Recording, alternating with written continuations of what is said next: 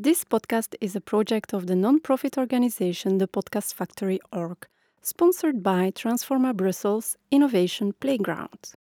In this HR Meetup podcast, which you can find on whatsyourstory.be, we have Vincent Boedt at our micro. You're listening to the Podcast Factory. Welcome, Vincent. You're here today to speak about your activity, Strategic Business Coach. Yeah. From your childhood till today, have you realized any of your childhood dream? Well, as a kid, I didn't really have a childhood dream. Ah. Yeah, I know. So basically, when I just look at other people around me and other youth from of teenagers right now, I can tell they really have more of a path. They really have a dream. And a few weeks ago, I was in contact with a girl, and she said, she was 12 or something, and she said, I want to be a judge. I was like, okay, this is so specific. And I was like, when I was 12, I dreamed about being a professional skateboarder or something, so totally different. No, I didn't really realize any of my dreams, except one. I really wanted to help other people, so that's what I'm doing right now. Because you are a strategic business coach for small to medium organizations. Size companies, yeah. So what is your background? How have you decided to become this? Well, first of all, I wasn't really a good student. I was more, as you may understand, busy skateboarding and everything, and music. At some point, I realized I really had to have a piece of paper. I really had to go for studies and education. And that's where I decided to change a bit of my mindset. I went out to do a master in business here in Brussels. And then I enrolled in different companies, large size companies, and after a few years I went to a business coach, a very big company called Van der Velde in Antwerp, and there I was independent sales agent, and I went into the company just like I want to help other people, and at some point I was given the opportunity to become the commercial director there. And afterwards I decided to really work one-on-one with small business owners, because there we were working with big stages and with a lot of people in the same audience. So I want to go really close to the independent and entrepreneurs and help them one-on-one. So that's what made me a business coach for small, medium-sized entrepreneurs. So at what time a business owner contacts you and mentions, I need some business coaching, or I need a strategic help to grow? Well, it's sometimes they don't really know they need it, you see. So it's also part of my work to go out and to meet other people. And I also have some people in my company also doing prospection and cold calling and contacting people to make them understand that they don't really have to work every day just in the company, but they have to work at the company. You know what I mean? They need to work around it and to see what's happening and take some steps back and to see everything from a different angle. And sometimes they need some help. Like even Djokovic, the famous tennis player, he's won almost everything. He's a legend. But still, he's working also with a coach. He still has someone helping him being a better tennis player. Even if he tennis better than his own coach, he still wants to be around people helping to get better. And that's on different sides, different levels. So it's part of my job also to contact people, make them understand they need it. On the other hand, most of the people contact me for more commercial growth. But growth is for everyone something else. Sometimes it's more, they need more time, work-life balance, you see what I mean? And sometimes it's more, I want to get more... More money. More money, more income. So sometimes it's a very concrete purpose, and sometimes it can be various domains on which you work with the company or the business owner. Yeah. Okay. But it's always growth. I mean, I really want to help people to go a bit further than they are right now and to help them get their dreams back on track. That's what we're working on. And it always is something commercial. I mean, even if you work around the structure and the planning and having some better quality in your work, at some point it always becomes also a business matter when you have to grow with your company. Because when you get more people in the company to help you with all the work that has to be done, it's not, they don't really have to go out of the company with a lot of margin. So you need to produce some more margin to help grow the company, but also growth in the number of people working at your company. Okay, and that there are things that you define with the business owner. Yeah. Okay. So it always starts like this, Do you have like a success story? A success story, yeah. I suppose you have many success stories, I have but many, of course. I want to hear one particular. One particular, well, it's a different than the interview that we did in Dutch. So if you listen to the both of them, I think you might be interested. It's not far from here. It was a guy. He was in electricity. He was installing electric systems. He was working for 8 years now, and he contacted me saying, Vincent, I've been working 8 years now. I have my own workspace warehouse, and there are 8 people working with me. So I was like, yeah, great. And he was like, no, not great. Every month I'm like on the edge of my cash flow. There is nothing. I'm always like, yeah, living on the last paycheck. He wants to provide also for all these people and his clients and the suppliers and everything. But he was like, there needs to be more than this. I'm doing something wrong, I guess. And now it's about 8 months that I'm working with him, and we've seen his results. We asked to his accountant to give him some feedback how things are going right now. Even if it was an intermediate checkup, he's doing really well now. He has a lot of money on the bank. He has more people also. So he's 2 extra people in 8 months. So he's doing more business. He's generating far more income. Benefits, yeah. Just because we changed also his pricing model. We changed the way he presents his offer. We changed the way he's in the market right now.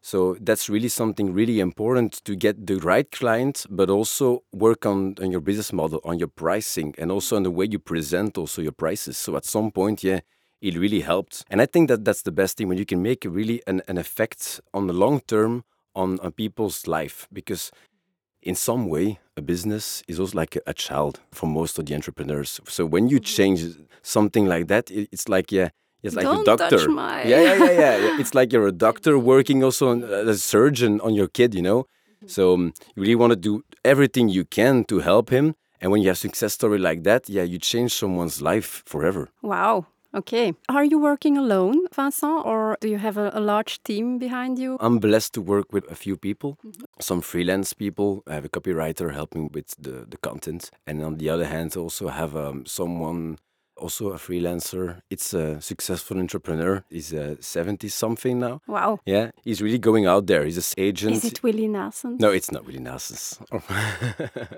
I wish it was. Oh. Yeah, that's a big network also. But yeah, he knows a lot of people, and he just want to go out and explain what we're doing and helping other people out there. Experience is very important. Huh? And that's in Antwerp, so around Antwerp. And I also have someone on the payroll, and he's doing what we call pre-sales. So it's the first contact that he's doing also with the clients and doing some offers, prospection, yeah, everything, yeah. What you do as a business coach, is it comparable to growth hacking, or is growth hacking something different? Well, a part of what I'm doing is also growth hacking. My definition of growth hacking is what I ring a lot of times is you have to find at some point what kind of strategy you need to work on. When I'm really talking about lead generation, attracting more clients and everything. And at some point you need to check some things. You need to try it. And growth hacking is, in my opinion, trying different approaches also in online marketing and digital marketing, and also measuring it. And when the point you identify this is working, you change the growth hacking strategy in a real commercial strategy, in a growth strategy. It's a part of the process. It's a part of the process. It's like trial and error, and then you define your strategic... Sure, yeah. And online marketing is one of these, and especially also social media or social selling is one of these strategies you need to try. And in some industries, I really know by heart what I need to do to get the results that we need to have for the company. But sometimes, it's also a new sector for me. It's a new niche, a new branch. So I need to find the way to get those clients, to attract those clients. And then we're working more on growth hacking. So it's also a trial and error for you? Sometimes, yes. I'm not a wizard coming with to change everything in the company, no. Do you have like a fixed strategy you work on, like only on social media, or is it more diverse? There are different strategies you can work on in digital marketing. First of all, I need to identify how the product or the service can be found. If it is also something that people are trying to find. For instance, business coaching, there are not a lot of people waking up in the morning and saying, I need a business coach. That's not something that is happening. But there are other products, like, for instance, you need to shave your hedges or something. You might want to find it also on the internet, and you just want to Google it then, okay? So that's one of the strategies, is helping people to get more visibility online through Google, because it's something that people are looking for. So that's something I need to identify from the beginning. And on the other hand, you also have trying to educate also potential customers that you are here, you can help them. So that's something you can realize when you are on more on social media. You can implement the needs of your products in your customer's mind through social media. And then it's Pinterest, Facebook, Instagram. Pinterest also? Yeah, Pinterest is really, that's a tip for everyone listening here. If you're in building, if you're interior design, if you're in products and everything that is house related, I mean, Pinterest is the way to go. Also, advertising on Pinterest is dirt cheap. Really, that's something you really need to work on. Because not known yet, or yeah, I'm on Pinterest. I never linked it to commercial. Well, that's the thing. Yeah, that's exactly the thing. You can do a lot of advertising on Pinterest, and not even the difference between Google and Facebook and in Pinterest is that Pinterest is doing advertising as it's supposed to be. It's not really intrusive. It's not really out there. It's not pushing everything in your face. You're searching, you're just looking, and at some point you see an ad and you didn't realize it was an ad. So there's a lot of business that need to be done. There's a lot of business that you can do right now on Pinterest if you're working with specialists. And that's also something I see a lot of entrepreneurs doing. They really want to try. They know they should have a good website. They know they should be more found on Google. They know they should do something. So they know a lot of things, but they're not doing a lot of things. So that's mostly... Because the know-how isn't there? Or they say, I will do it later. And later is then after a few months, never. So that's really something I really need to make understand to a lot of entrepreneurs. You cannot do everything. Even if you could do it, there's always someone doing it better for you. But you need to invest in it. So that's why I told you before, at some point you need to make more margin so you can pay everything. So you can be on top of all results. And you can delegate some stuff and activate some experts helping you in the specific regions where you can grow also with your products or with your service. So you have to outsource some of your activities? Yeah. No, not your core business, but like social media. Yeah, the things that need experts. Because, for instance, Pinterest, Facebook, Instagram and everything, you can do it by yourself. But you will not do it as good as someone who is specialized in it. And the time you're saving, the money you think you're saving, you're paying in time. Now, you can always get money back, but you can never get time back. How long does a project with a business owner takes? Yeah, it's always a project, so I'm not working on just small steps or something or quick wins. That's nothing that I can do. Sometimes for smaller businesses, I do a strategic workshop when we brainstorm and we make a better business plan, and it's really just a few sessions highlighting some stuff, really helping where I can. And that's like one workshop? That's like one workshop of a day, Okay. And it's most of the time it's a milestone for the beginning, also a project. So then we're working on 6 months. So I'm never working less than 6 months with an entrepreneur, or it's 12 months. So we're really working monthly. Every month we see each other, we work on specific parts. So it's between coaching, but also consultancy. I'm not just saying to someone, you need to do this, you do that. They know it. You're doing it with them. I'm doing it with them, or I'm activating also some partners doing it for them. And then we see what the results are. And then I give my opinion and advice, and then we work on it and we change it, everything. Do they have like a guarantee? Can you assure the business owner, okay, within 6 months I can give you this as a result? Sometimes, yes. It really depends. But there's not really a money-back guarantee or anything. And that's most of the times that's because I can give them a lot of insights and I can activate them to do a lot of things. But at the end of the day, they should do it by themselves. I'm not taking their hand and doing it for them. That's not my way of working. I want to empower them to do it and give them some really reasons to work on it, okay? So, I really like to give that money-back guarantee. I just thought that if a business owner contacts you and says, I want to have, like the electrician, he has 8 people, but every month he's on the edge. Can you give him the guarantee that at the end of the 6 months, but he will no longer be on the edge? Something like that. I always start a trajectory or really a session with someone if I believe I can really give them some good guarantees in the results. If I'm not feeling it, I will not start. If you're seeing the weak spots and... Yeah, I really want to find people that are open-minded, they're ambitious, and they take action. That's the things that I really focus on before I work with someone. And then it's one first strategic session. I cannot advise someone if I'm not knowing the company, so that's the first thing I need to do. And then we implement the priorities, and then we take the steps for 6 months or 12 months. And then you have to see that there is an openness from the business owner or the captain. Yeah. Where can we find you, Vincent? Most of the time I'm here in Transforma. When I'm not with clients, I'm here in Nevers. So you have an office here at Transforma Brussels? Yeah, an office here in Transforma. And on the other hand, you can also find me online, of course. It's www.vincentb.be. So you can find me there on social media. Vincent Boedt, which is spelled Boedt. DT.